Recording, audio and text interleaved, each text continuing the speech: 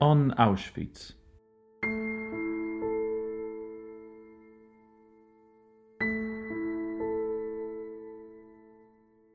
The history of Auschwitz is exceptionally complex. It combined two functions, a concentration camp and an extermination center in gas chambers. Nazi Germany persecuted various groups of people there, and the camp complex continually expanded and transformed itself. In the podcast On Auschwitz, we discuss the details of the camp's history and our contemporary memory of this unique place.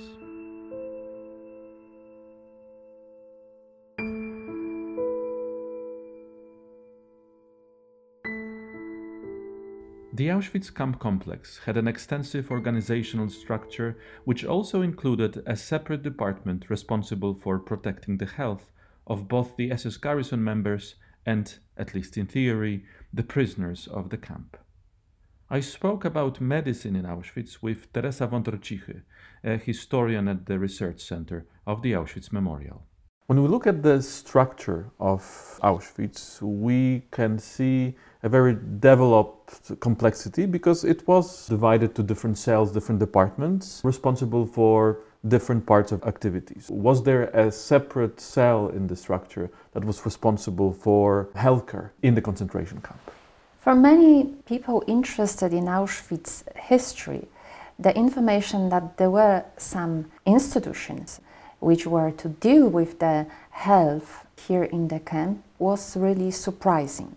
However, when we look in the testimonies of the survivors published right after the war or in some period of time after the liberation, we may find many information about their struggle with health, with the fact that they were in camp hospital.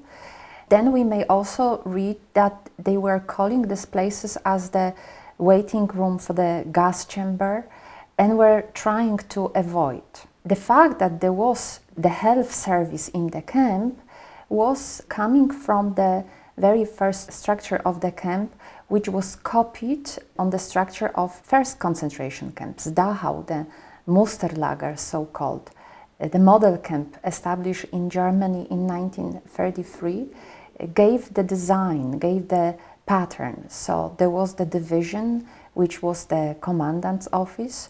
There was the political department which was to deal with the supply administration. Then also the camp leader office, another for SS soldiers, and also the health service. However, in the very first idea, the health service was to deal with the medical situation of the, first of all, SS soldiers and their families, as many of them were coming for the duty together with their relatives. Later on, as the structure was changing, was being transformed into some forms which were suitable for the particular camp, some more duties were added for the previous idea. When we look at Auschwitz in particular, how did the hospital look like? What was its structure? How it developed? Because the camp developed, so also the healthcare system had to follow this development. The first Polish prisoners deported to the camp in June 1940, they were located in the buildings of the tobacco monopoly outside the structure. And one of the rooms was, in fact, the infirmary for all those who suffered from the very bad treatment, were exhausted because of the exercises they have to do, and generally the conditions. Then gradually, as the camp started to be organized in Auschwitz camp, 4 buildings were separated as the hospitals. So block number 28 became the ambulatorium, so the place where the doctor was to expect the prisoners appearing to be considered to be admitted for the camp. Then in the basement there was the morgue, and in the attic storages with the sanitary and hygienic were, and also the medical storage. Then block number 21 was for surgery. Block number 20 was for the infectious diseases, and number 19 was to be for the prisoners recovering, so-called Schonungsblock, so the recovery block. Then, as the camp was changing, and in autumn 1941 Soviet prisoners of war were brought for the camp, again one of the buildings was separated as the hospital, as the mortality rate among the prisoners was so high. Then, in spring 1942, women were sent for Auschwitz, and again 10 buildings were isolated. They became the female sector, and one of the buildings was again dedicated as the infirmary. Birkenau within the time started to be built, and some prisoners were moved there. So first men, and for them 2 buildings were separated as hospital, and then in the middle part of the camp it was even a separate sector with 18 wooden barracks which were to be the men's hospital. In the female sector, several barracks were isolated to be the hospital. Then smaller hospitals were organized, for example, in the camp for Sinti and Roma, so-called Zigeunerlager. Then in the sector which was for Jewish people brought here from the ghetto in Theresienstadt. Then also in the sub-camps. The headquarter of them was located in Auschwitz I, so that was just the structure which was kept all the time of the camp existence. Before we talk about who work in hospitals and the personnel and the patients, I think one phrase that you mentioned is very important, the waiting room to the gas chambers. And in many testimonies, and when we talk about those different functions of the hospitals, we still need to remember that they were created within the concentration camp reality, within the function of the camp. And before we talk about some possibilities of medical function, I think we need to emphasize that in general, the hospitals were part of the murderous policy organized here by the SS. So those waiting rooms for the gas chambers is a very important phrase to emphasize. Absolutely. Using the names like the surgery block, recovery building sounds in terms of medical treatment as a really good organized health service. But they were just buildings with minimum equipment, beds, with straw mattresses, blanket hardly washed, hardly disinfected, and the supply medicines they were to use were basically, as the survivors are saying, the painkillers, paper bandages, and that was all. So, as we learn from the testimonies, that was the place they could rest for a while and not really be given much of the medical help in vast majority of the cases. And of course, one of the medical procedures that was used by the SS in the hospitals was either selecting those people who didn't have any possibility of recovery to be murdered in different ways, poisonous injections, and later they were in fact sent to gas chambers. Lethal injections or the selections, that were the 2 elements which actually stopped the prisoners for trying to be accepted for the hospital.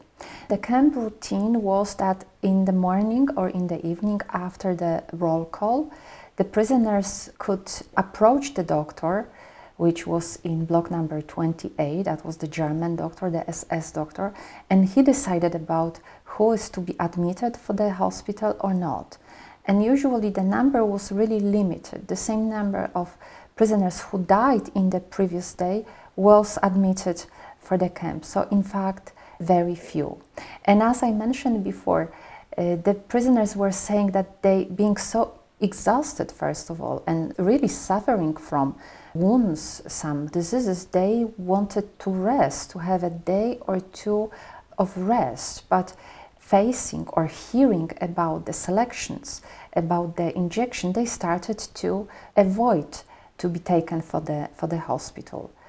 And to heal themselves, they were using different methods. So those who knew some natural medicine were trying to use some herbs, some other methods for the wounds, for example.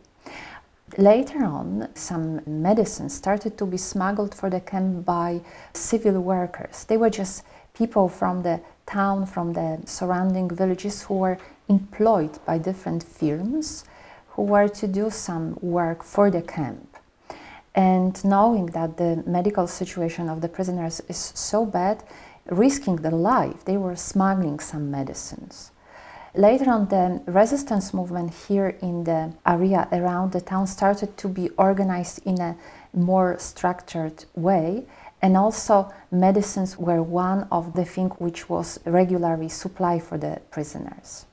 When after 1942, when the mass transportation of the Jewish people started to reach Auschwitz and other belongings were taken for the storages, the Jewish people in vast majority were murdered in the gas chambers. So their belongings were to be shipped for Germany, and before they were kept, and also loads of medicines. So the prisoners who were sorting the personal effects, again secretly, risking their lives, were smuggling some of the medicines to the camp. But we need to remember that considering the needs of the camp, it was like a drop in the ocean of all the really important cases which were in the camp. Who worked in camp hospitals, both when we talk about the SS administering them and prisoners who were also, on one hand, used by the SS to do multiple work in a hospital, but also who tried to use this structure to simply help other inmates? The German doctors who were sent for the hospital, they were having the full university qualification, education for a doctor. So their job was to save life. And all their activities here were actually contradicting the Hippocratic oath. They were ending their studies. The chief doctor, so-called Standortarzt, he was responsible for garrison, so for the soldiers, and also for the camp. In Auschwitz history, there were 6 of the people having this position, one after the other, not at the same time. And the one who was here for the longest time was Eduard Wirtz. And just looking at their duties, we may say that, well, first of all, they were responsible for doing the selection on the unloading platform. Selection among the Jewish people brought here because of the final solution of the Jewish question. Then they were to supervise the killing process of the Jews in the gas chambers. Then they were to assist during the executions. They were also responsible for the documentation which was prepared in the offices of the hospital. They were to sign the documentation, the death certificates, for example, where the cause of death was also included, very often a fictitious form. And also some of them were here or were specifically coming here to focus on medical experiments. There were also SS soldiers with some medical training, with some medical preparation. Their intention was not to help the prisoners, they were just controlling the situation of the camp. And in 1942, the situation in the hospital has changed because of the military and also economical situation of Germany, when they were to use more of the slave labor for the production, for the huge war industry, and to reduce the mortality rate in the camps. And this is why also prisoners who were doctors, who were having the education and qualification to be a physician, they were allowed to be employed in the camp hospital as a doctor. This changed the situation in the camp a lot.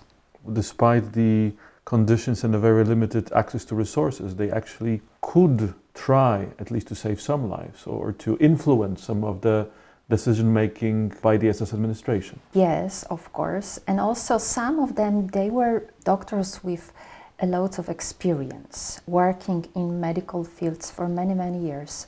So using their knowledge, using the very basic camp equipment, these very basic medicines, or like the surgeons for broken limbs, they did whatever they could to help the prisoners. In some cases, it was successful. In some was not, because the diseases, the medical troubles they were having were usually combined of several. So to heal the prisoner was really challenging for the doctors. What was the medical and health situation in the camp? What were the most common diseases? Because of course when we look at the camp, we may expect hunger to be a very important thing that causes malnutrition, that causes different medical problems. But I believe that when we look at the concentration camp as a whole, there will be many different medical problems caused by many elements of the camp's operation. First of all, the prisoners were suffering from broken limbs. They were also suffering from running sores. Then when the weather was changing, again, colds, infections, pneumonia, frostbite.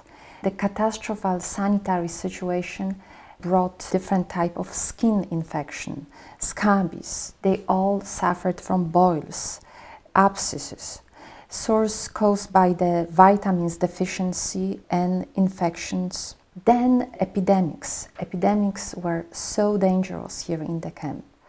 One most of the survivors are mentioning is the typhoid fever, which was spread here by the insects. It appears most probably in 1941, and then was actually all the time in the camp with the different intention. Then the prisoners were also suffering from tuberculosis, malaria, spinal meningitis, pemphigus, dysentery, disorder of digestive tracts, and as you mentioned already, the starvation sickness because of the limited portions and also lack of vitamins.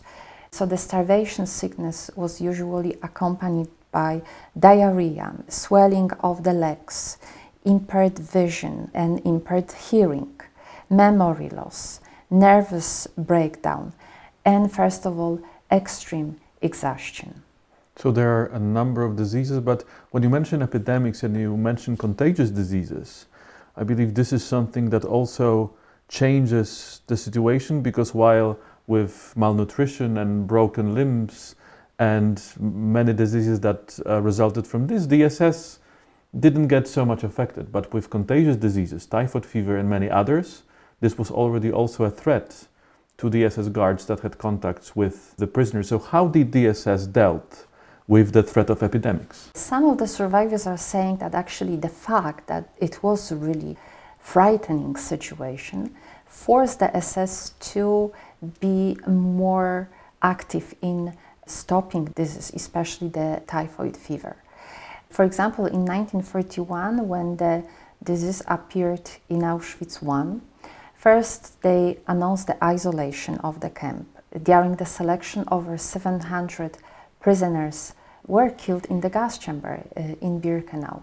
Then the rest were to go through the disinfection, and this is how the success of stopping the epidemic was announced. But it was only for some period of time, when again, this time in Birkenau, the disease started to spread again. That was in the autumn of 1943, and the doctor who started to combat this disease was Josef Mengele. His idea was to start with the disinfection, and in one of the buildings, 600 prisoners were isolated and they were sent for the gas chamber. They were murdered in the gas chamber. The barrack was disinfected from the floor up to the ceiling.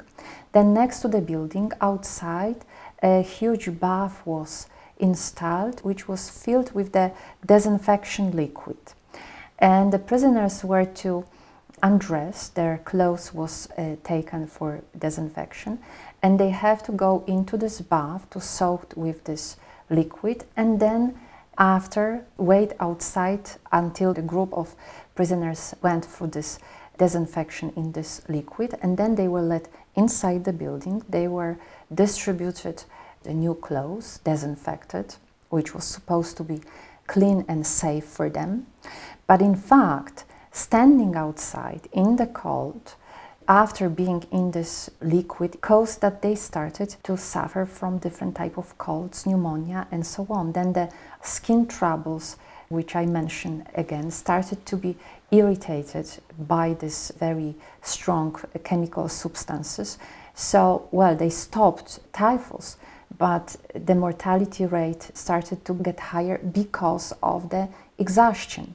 So one building went through this disinfection, another one, and this is how they say they stopped the epidemics. The same method was used in few other places by the same doctor, Josef Mengele. That was in the part where the Jewish women from Hungary were kept, and scarlet fever appeared in this sector. So the disinfection process looked very much the same. Then in the camp for Sinti and Roma, then in one of the buildings where number of Jewish children was kept, again some of the children diseases appeared, and the process was very much the same. And because the doctors were treated by the SS administration as serving in combat, so they were decorated with medals, and Mengele was given the second-class War Cross of Merit with swords for his ways of combating the diseases. When we hear those stories, there's this huge juxtaposition. When we look at the story of the hospital for the SS, this is a completely different picture. It is, especially that they did have their own hospitals here, a part of the prisoner hospitals I mentioned, located in so many different places. There was here in Auschwitz one separate building called SS Revier, properly equipped, properly organized with specialists, dentists, surgeons, and so on, so on. So they did have proper medical care.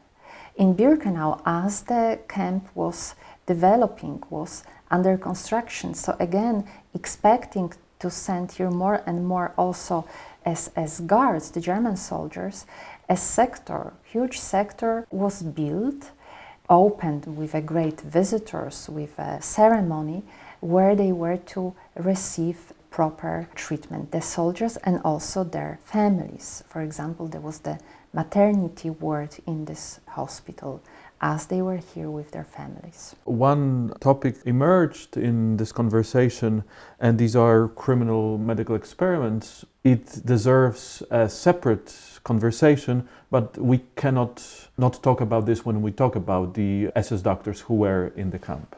The variety of people deported here, a variety in terms of age, from babies born here in the camp to elderly people, and also people deported here from different parts of occupied Europe, started to be considered by the German doctors and German universities, some institutions, as a great opportunity, this is how they call this, to pursue better results of the experiments they were already involved or they were planning to start, but they were not having material enough. So this is why some of the physicians, having really great university education, also the titles, they were applying for the possibility to conduct here the experiments.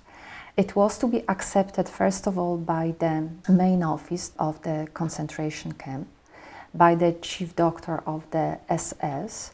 So it has got the, let's say, scientific approval and also the financial. So they were not volunteers, they were not some people with absolutely crazy ideas. They were to prove in a written form that whatever they want to achieve, it is to be valuable for either medicine, for Germany as a country and the future plans. And it was sponsored, it was paid by the state. But I believe that will be a great topic for another conversation.